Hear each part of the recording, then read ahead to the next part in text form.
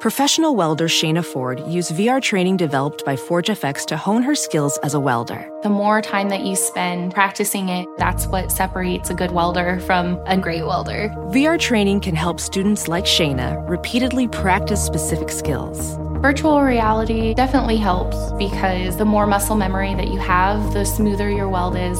Explore more stories like Shayna's at meta.com/metaverseimpact.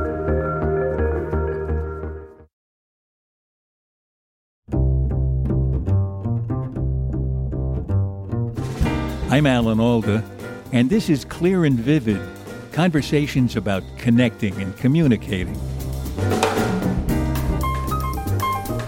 We define bullshit as language, statistical figures, data graphics, other forms of presentation that are intended to persuade someone by overwhelming them or impressing them with a blatant disregard for truth or logical coherence. So the key is I'm trying to, rather than inform you about something, I'm just trying to make you think, wow, that guy's so smart, or wow, I can't possibly question him, or whatever, instead of actually trying to help you understand the world better. That's bullshit.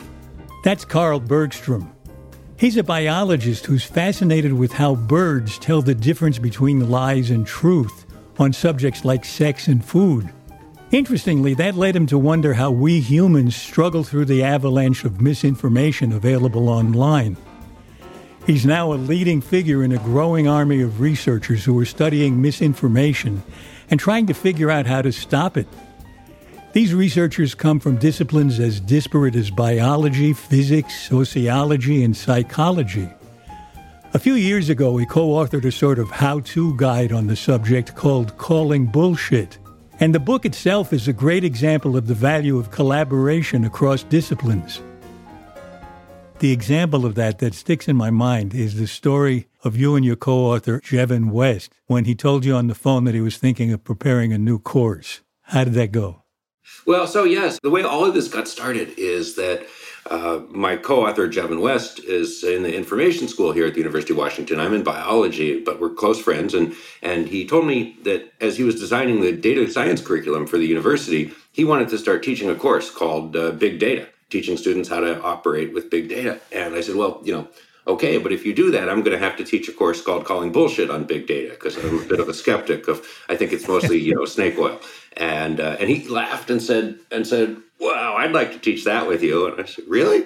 And he said, yeah, that'd be so much fun. And so we started taking notes about what would go into a course like that, which would be amazing.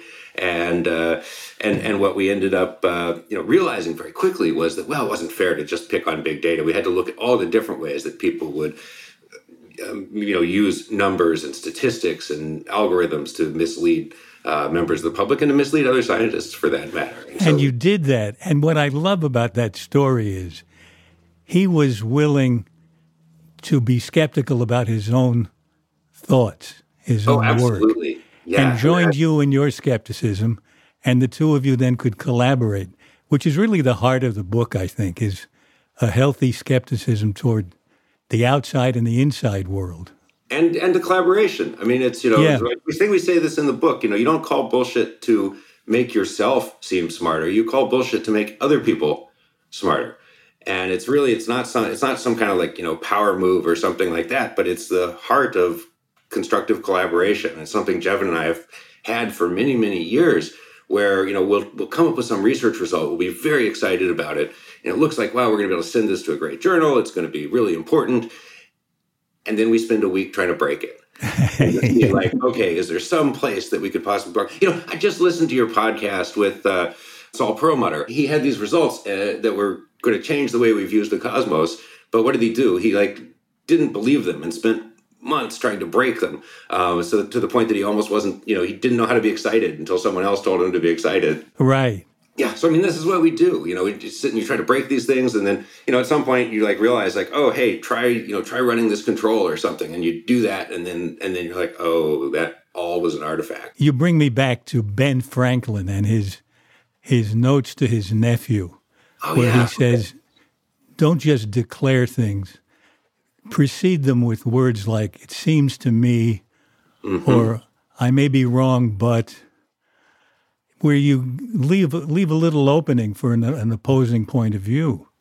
Absolutely. I mean, this is, at the core of science, right? Is you have to quantify or at least qualify your uncertainty about things. We're very rarely completely sure about things. And so it's absolutely critical to find ways to express, where we don't know for certain, why we don't know for certain, what it would take to change your mind, and that kind of thing. So not everything everybody says is bullshit. How do you define it? Oh, okay. So, we define bullshit as language, statistical figures, data graphics, other forms of presentation that are intended to persuade someone by overwhelming them or impressing them with a blatant disregard for truth or logical coherence. So the key is I'm trying to, rather than inform you about something, I'm just trying to make you think, wow, that guy's so smart, or wow, I can't possibly question him, or whatever, instead of actually trying to help you understand the world better. That's bullshit for me. Does your use of the term include deliberate misinformation, lying? Yeah, I think it's somewhat different. I mean, Harry Frankfurt is a philosopher who wrote the first sort of philosophical book on bullshit. There's a book called On Bullshit. It's a wonderful little book. And it lays out, it sort of starts out by saying, there's so much bullshit in the world. We all deal with it daily. We all contribute our share, but there's no theory. And then he goes to develop the theory. And what he says is that the difference between a liar and a bullshitter is that the liar knows where the truth is and is trying to lead you in the opposite direction, whereas a bullshitter either doesn't know where the truth is or doesn't care, and it's just trying to make an impression. One of the things that's interesting about the book is that you make a distinction between old-fashioned bullshitting and a new kind of bullshitting that most of us are susceptible to because we don't have the background for it. How do you make that distinction? What would be an example of the old-fashioned kind and the new-fashioned? Yeah, so the old-fashioned kind is sort of the bullshit that's wrapped up in words and it may be a politician's fancy speech, with rhetoric. It may be some kind of, new age slogan, something like that. The newfangled bullshit that we're talking about and that the book is really focused on, the book is really about how to see through the misuse of numbers and statistics and quantitative claims. And so the newfangled bullshit is someone takes some numbers and they sort of hit you with an avalanche of numbers, and then you feel like you can't question that. The whole point of the book is no, absolutely you can question this stuff. And so the whole book is about empowering people to stand up for themselves against this deluge of numbers that are thrown at us in this sort of increasingly quantified world. So I'd like to compare that numerical BS with the old-fashioned kind, which was just all words, but it's still continued. I mean, we still hear it. Absolutely. Advertising relies on this kind of thing. Obviously, it's the heart and soul of politics at some level, unfortunately. I don't think anyone went through high school without writing stuff they didn't really know or understand on a senior English essay, right? I mean, this is something we do as a species. We do bullshit.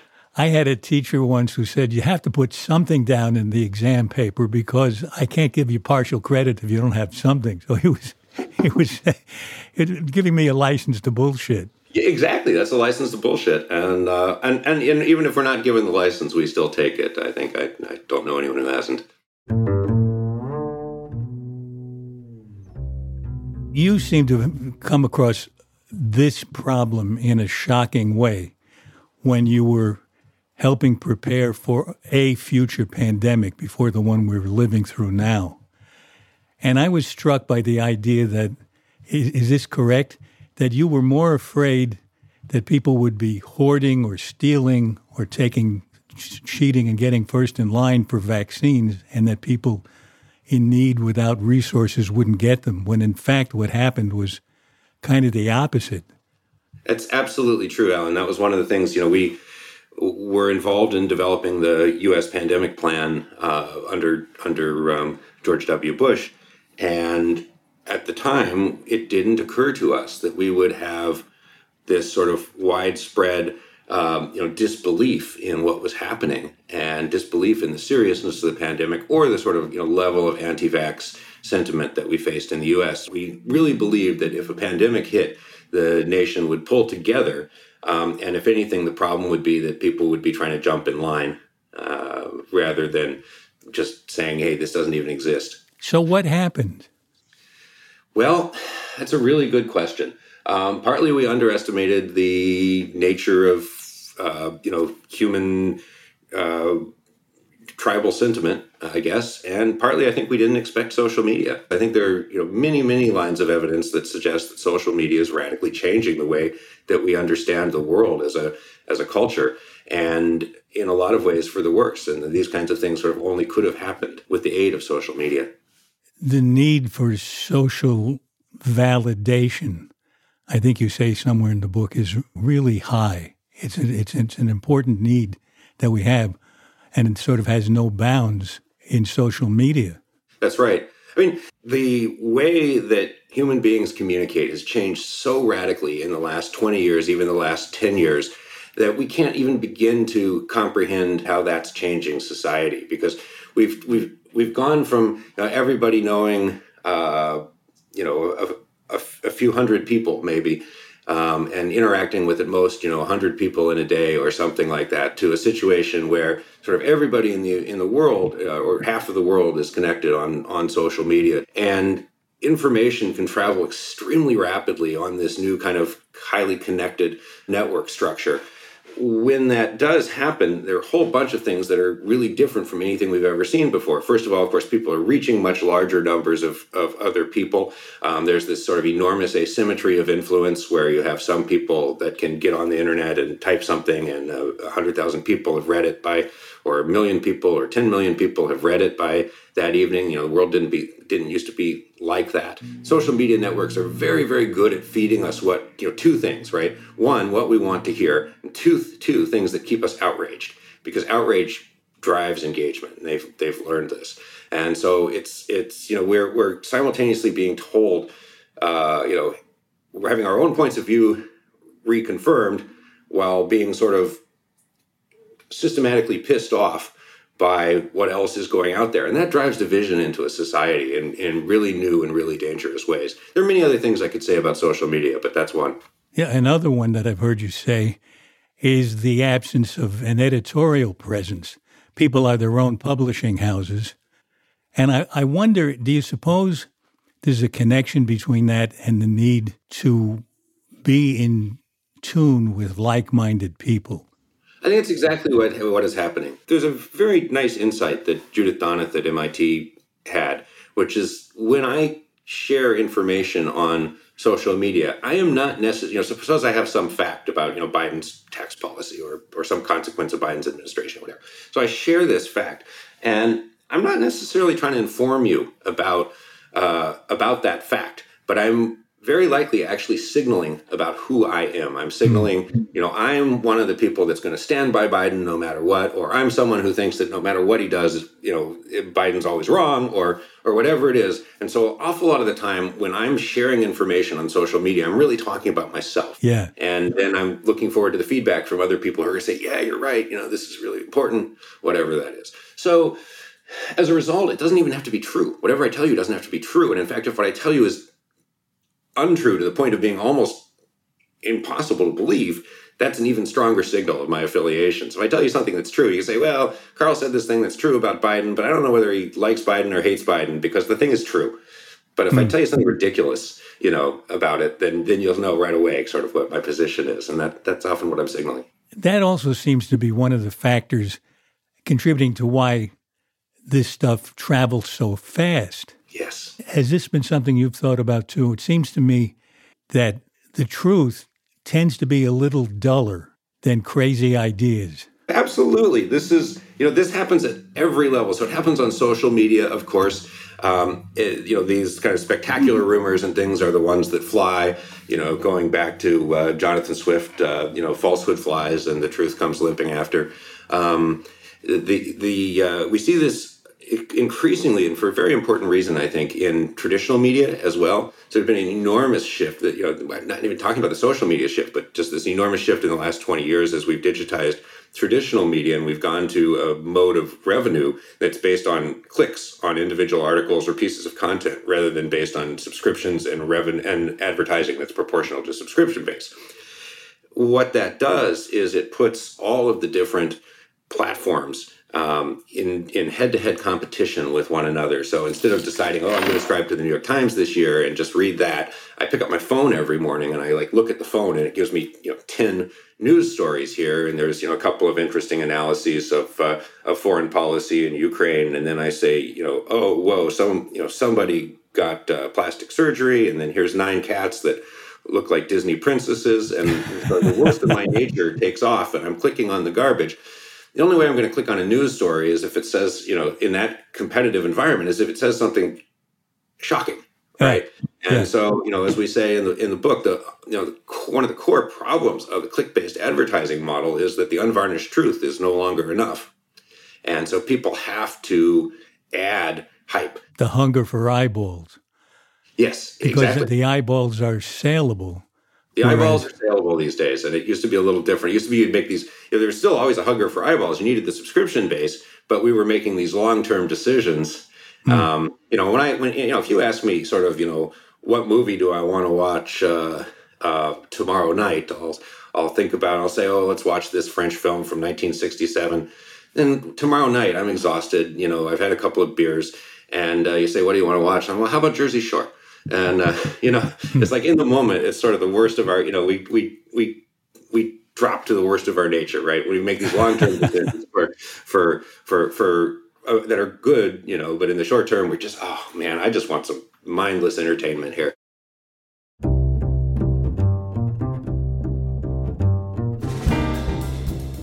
When we come back from our break, Carl Bergstrom tells me how peacock's tails and hungry chicks led him to wondering how evolution has favored truth over lies, and why social media does the opposite. Hard to believe we've done more than 200 episodes of Clear and Vivid, which is over 200 reasons to support the show on Patreon.com. Here are 3 more. 1, the proceeds from sponsors and donors support the nonprofit Center for Communicating Science at Stony Brook University, training people around the world to be better communicators. 2, at the highest level of support, you're invited to join the monthly video chat with me and other donors. And 3, if you're interested, I'll record your voicemail message. Either a plain vanilla one, Betty can't come to the phone right now, but leave your name and number, like that. Or one with some snark in it. Hi, this is Alan Alda. Betty has no interest in talking on the phone right now. Probably busy listening to my podcast. But leave your name and number, and it's entirely possible you'll get a call back. Just a touch of healthy indifference for your loved ones. Go to patreon.com/clearandvivid. That's patreon.com/clearandvivid. And thank you. As a professional welder, Shayna Ford uses Forge FX to practice over and over, which helps her improve her skills. The more muscle memory that you have, the smoother your weld is. Learn more at meta.com/metaverseimpact. This is Clear and Vivid, and now back to my conversation with Carl Bergstrom. You have so many far-ranging interests, one of which is birds. What have you learned from birds about what we're talking about?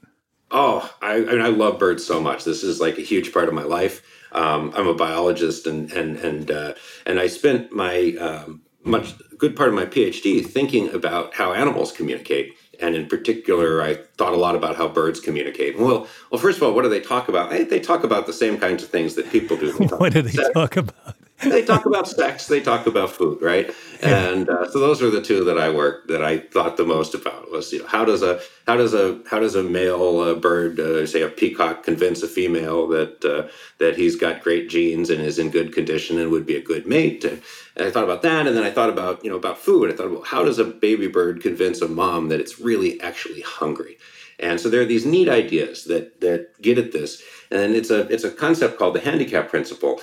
And I would summarize this by saying, if you have signals where lying is sufficiently costly, but telling the truth isn't necessarily that costly, then no one's going to want to lie. So the question is, well, how do you set up signals like that? And I can tell you, so for example, with the peacock carries around this huge, train that we all see at the zoo, and And so if a peacock is in good condition and has good genes and doesn't have diseases and whatever else, it can carry around this huge train, sort of like a handicap. It can voluntarily take on this handicap, and it can still get away from whatever predators would have been in the jungle. So of course a male that was in poor condition could try doing this, but it would it either wouldn't work because it didn't have enough food, or it would get caught by a predator and so on. So this turns out to be quite a reliable signal to the female that the genes are good. At least that's the argument.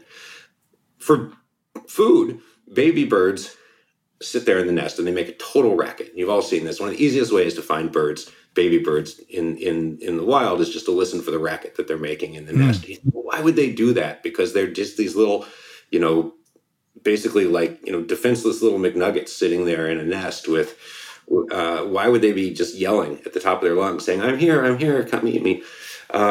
And this is thought to be a reliable signal to the mother and the father who are feeding them about which birds are hungry and which birds aren't. And, the idea is that, well, they'd all like to get an extra bite to eat if they could.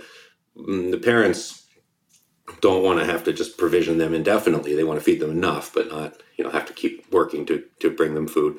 And so how do you get food as a baby bird? You beg loudly. And so if you're really hungry and you're, sort of at risk of starving or something like that, you're not worried about the risk that you're going to attract a raccoon or whatever. You're just feed me. If you're pretty full and pretty happy, you don't need that next bite of food. You just want to keep the raccoon away. So you shut up. So there's an incentive on the part of the chick to tell the truth with squawking.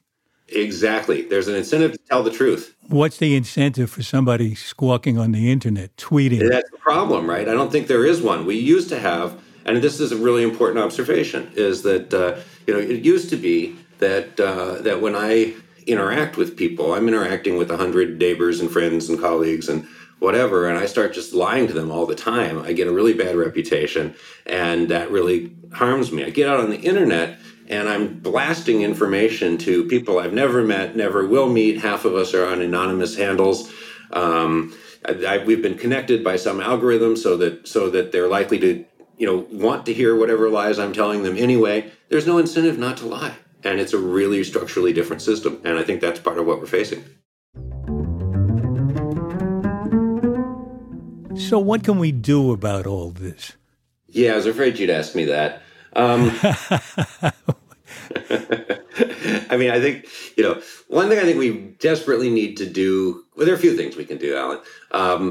One thing I think, we need to do sort of almost from the research side is we need to embark in sort of a crash effort to understand what social media is doing to discourse and doing to the way people understand the world. And this is an absolutely vital thing to figure out, because if we can't get good information to people, we're going to lose our ability to do so many things that we rely on, whether it's, maintain a vibrant democracy, or stave off a pandemic and respond well to a pandemic, or address climate change, or fight racism, or any of these things that are so important to our society. If people don't have access to accurate information about what the world is like, and what other people in their world believe, then we're going to fail on all those accounts. And we can't have that. So we're in a position where we don't have a theory to explain what's going on. We've got to be acting now to try to think about how to regulate these systems, and what kind of systems would lead to better information for people. So this is what we've described as a crisis discipline, the same way that climate change or global extinction is a crisis discipline. You've got a situation where we don't completely understand the global ecosystem and how that's driving extinction, and what human changes are doing, and how all of this is linked together. And yet we can't sit around and wait for 30 years to come up with the adequate theory and then decide what to do. We've got to start acting now to conserve what we have.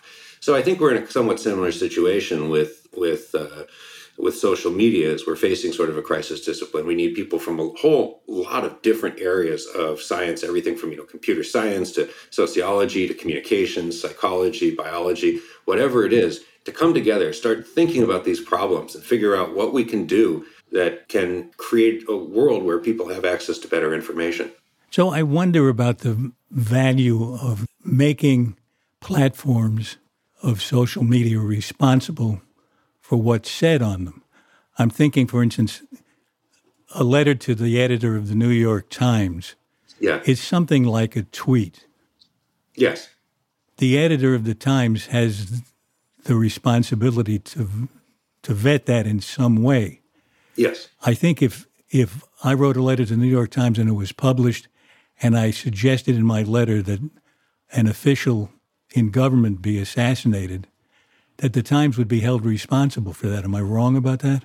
Yeah, I think that's right. I think part of the thing we have to figure out is what's the right metaphor for social media. So we didn't hold Ma Bell responsible for the crazy things people told each other on the telephone. Right, that's true. And so the question is, is Twitter a publication platform? Is it a communication channel? Like, what is it? And I think we don't have good answers to that. I think, moderating content at scale is difficult to impossible.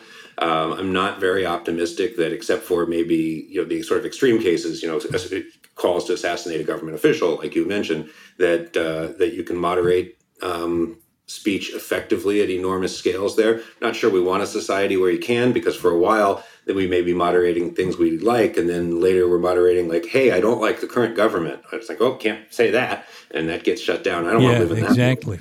And so I suspect that the answers that we're going to find palatable are going to lie more in the way that these networks are structured. Who's connected to whom? What are the patterns of communication look like? It'll involve some oversight into the algorithms that decide what we see and read about and who we know. How can you deal with their algorithms if, on the one hand, their business model depends on the algorithm being the way it is, and on the other hand, they don't want to tell you anything about how their algorithm works? Well, this is a big challenge we're facing right now. My colleague Joe Bach-Coleman compares it to trying to fight climate change if ExxonMobil owned all the thermometers in the world. It's getting hotter. No, we probably not that hot. Think it's getting hotter. We promise you, it's not actually getting hotter. And this is the sort of stuff we hear from Facebook all the time. It's like, Facebook's damaging the mental health of adolescents. Well, we studied it with our own internal team, and the answer is usually not. It's like, well, we don't. They've got to be open to this kind of oversight. I think that this is a place where you may need government intervention, and not at the scale of telling them what can or can't be said on the platform, but on the scale of this is behaving like a public utility. We need transparency, and we need to shift the power. And this is a kind of classic antitrust thing to do. We need to shift the power from the corporate entity to the individual consumers, right? By allowing them to opt in or out on certain things. I am not a legal expert. I mean, this is why this has to be this sort of massively interdisciplinary project. Here at the UW, I work with people who are in law and are much better suited to answer these questions than I am. But these are some of the sort of approaches that are appealing to me. Well, your book is certainly a start in that it encourages us individually to do something about this, to be skeptical. Absolutely. And maybe spread that skepticism on the very platforms that the nonsense is being spread on. Yeah, that's right. I mean, the aim really, again, is just to empower people to be able to push back. I think education is tremendously important in all of this. This is where I've certainly put my own efforts, because it's where I have some expertise. It's what I do. I'm a college professor, and so I teach people how to think more critically for themselves. And one thing that I think we need to do in this country around science, and this has been a part of a big project, actually, Saul Perlmutter has been involved in this as well, is to sort of re-envision how science education needs to work for a misinformation age, so that people are more resilient against anti-vax propaganda and the likes. And so much of what we do in science education right now is to teach people sort of the final conclusions of science. Science found these facts, and here they are, and they'll be the same forever. And they'll be the same forever, and all of that, right? And what we don't do is we don't teach people about the sort of the social nature of science. We don't teach people about science as a social process, how it works, how science is actually this massively parallel operation of literally hundreds of thousands of people around the world working together full-time to better understand how that world works. And that group of people have ways of coming toward consensus, deciding when things are sufficiently well settled that they, can largely be taken, at least for the time being, as fact. We don't teach people that things are ugly and messy for the first, you have some research question, and for a while it's just unsettled. And so and we don't teach people why, once it does get settled, there's a lot of reason to have faith in that, and how, if it turned out to be wrong, it would be corrected. And so as a result, people have a lot of misleading ideas about what science is, and about the possibilities of conspiracy. If someone made some great discovery of a power source, people think that scientists could just call each other up and say, well, let's not say anything about this so we can keep people rich, or whatever, right? And this absolutely can't happen. Same thing with, drugs and everything else. So if people understood the social process of science adequately to understand, what constituted expertise, how does scientific consensus arise? What does that mean? What are its limitations? How does science deal with internal debates early on? All of that. They might have a lot more reason to be confident in the information they're getting, because, of course, what we know about a rapidly emerging situation is evolving every day.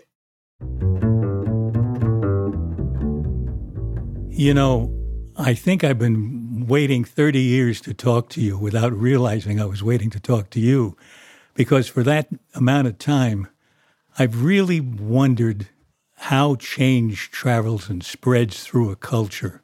Mm-hmm. Everything from haircuts to political ideas. Uh-huh. And here you have studied animal communication and deception. You've studied epidemiology, the spread of disease. Do you think you have a handle on this at all, about what is the machine that allows change to happen in such a mysterious way like that? It is really hard to disappoint you after 30 years, but I don't think I do. I think those are absolutely fundamental questions. I think we're coming at understanding in certain spaces. I mean, we're starting to understand very well, for example, this is something I also worked on, what causes a pathogen to change enough that it goes from being a bat pathogen that, if it gets into people, doesn't spread much, to causing a global pandemic that kills millions of people. We're understanding some of those kinds of changes. Social change is a lot harder. Well, I think that the example of COVID is primary, because here you had something virally growing in menace, and the very thing that could hold it back was checked by something else growing in menace, which was That's right. our attitudes towards science and vaccines and so on. That's right. The epidemiology of a thought process is maybe as important as that of the virus itself. I think absolutely. I mean, this is why I have been working on misinformation for the last 5 years or so. About 5 years ago, I went to a meeting that Joe Buck-Coleman organized at Princeton. Wasn't even quite sure why I was invited. It was about misinformation and disinformation. And I went and talked about the stuff we've done in terms of educating people, listened to everybody talking about the scope of this risk and the way social media plays in and everything you just said. And I walked out of that meeting 3 days later thinking, this is the most important thing I could possibly be working on. This is what I want to do with the next decade of my life. And so, I mean, absolutely. It's like we need to understand how the system that we've constructed, that we live in, this complex system of information exchange, facilitates the spread of ideas that are harming our society. Well, as you make progress, keep in touch with me. I don't want another 30 years to go by. Yeah. All right. That sounds really, really good. We're running out of time, but we always end our show with 7 quick questions. Okay. Are you game? I'm always game. What do you wish you really understood? I'd like to really understand how the algorithms that social media companies are using affect the way that information moves on social media platforms. How do you tell someone they have their facts wrong? You try to find a sort of common point of agreement, and it often may be an emotional one. It's like you're talking about vaccines. You're just like, gosh, I've got kids. I'm worried about my kids. I know what it's like to be worried about kids. And then you start talking about that. We'll go from there. Okay, next one. What's the strangest question anyone has ever asked you? Okay. Oh my gosh. Sounds like you have a few. Well, I'm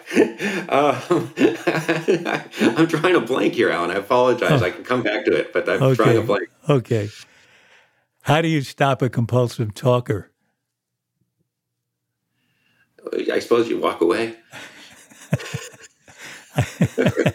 I'd like to see that. I mean, that's a lesson in our book, right? Know when to walk away. That's one of the lessons in our book. Sometimes you need to say, this is not a situation where I'm going to make progress. I need to just cut my losses. Okay, here's one where you can't walk away. You're sitting next to someone at a dinner table who you don't know. How do you strike up a real, genuine conversation? I suppose you just ask a couple of questions. Start with a couple of questions. And it obviously, this is tricky because you can't just ask people, hey, what's the weirdest question anybody ever asked you? You do that at a dinner table, someone's going to treat you like you're weird. But you start within the bounds of what's acceptable, and you stretch toward those questions, and it'll come to you. What gives you confidence? The successes that our culture has had moving through many, many different information revolutions. So people were so panicked when the printing press was developed. People wrote all these things about how the printing press was going to lead to the downfall of society. Anybody would be able to print things, and they'd probably all be lies. And one famous scribe wrote about how the youth might even start reading Ovid instead of the Bible, and just terrible things were going to happen. And we weathered that just fine. And then I try to think back to when people first developed written language, and imagine, we don't have any records, right? But when people first developed written language, you could just imagine what the bards and storytellers would have been saying this was going to do to society if you could write things down. We must have been panicked. So our society has been resilient in the past. Doesn't mean it always will be, but I have some confidence and optimism that we can learn to adapt to changing information platforms and find our way. It just may be ugly in the interim, and I'd like to make it as not ugly as possible. Okay, last question. Yeah. What book changed your life? Oh, great question. I think the one I would probably pick out actually is Gödel Escher Bach by Douglas Hofstadter, and it's this beautiful explanation. It's this wide-ranging, exploration of the interaction between art and complex systems and logic and paradoxes in logic. And I found that as a high schooler, and read it, understood half of it, read it again, understood 2/3 of it, and I've read it 3 or 4 times, and it just showed for me the beauty of science that occurred in the abstract space of numbers and of logic and that kind of thing. And it showed me that was as beautiful as the science that we study in the concrete in terms of understanding what happens in a forest. How does that ecosystem function, or what happens in a nuclear reactor or whatever. That's great. And it's a great note to end our conversation on, because your avid pursuit of knowledge, your curiosity, is the very best companion to skepticism, because it can help you not be swayed by the thing you should be skeptical about. I think that's right, and I think it may also help you do the most important, thing with respect to bullshit. And this is what Neil Postman, a famous sociologist, pointed out. His rule of bullshit is that the bullshit you have to be most concerned about is that which comes from yourself. Right. And so, always trying to remember to question yourself that way, and that curiosity makes it fun. Just like Saul Perlmutter was talked about this too. He was just talking about how the best thing that could happen to a scientist is that what you believed wasn't right. That's what he hopes to get out of this telescope. Well, it's the same thing, right? With that curiosity, if you find out that what you believed is wrong, that's just exciting. Well, thanks for this conversation. I had a great time. Me too, Alan. Thank you. Thanks for being on the show. Thank you. It was awesome.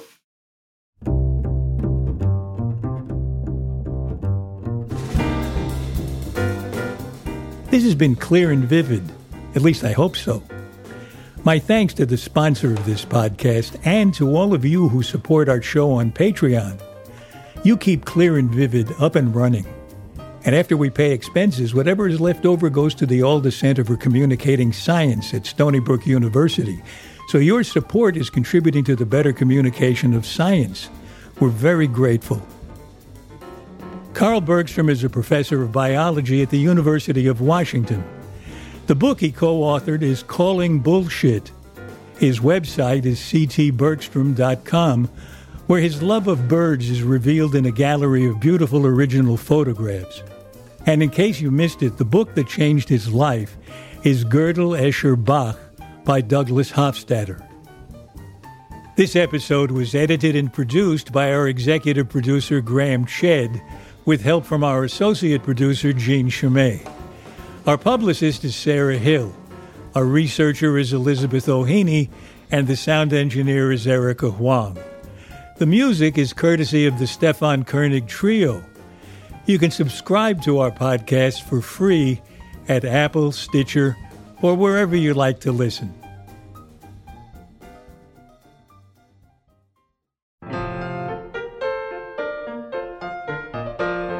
Next in our series of conversations, I talk with Philipp Dettmer.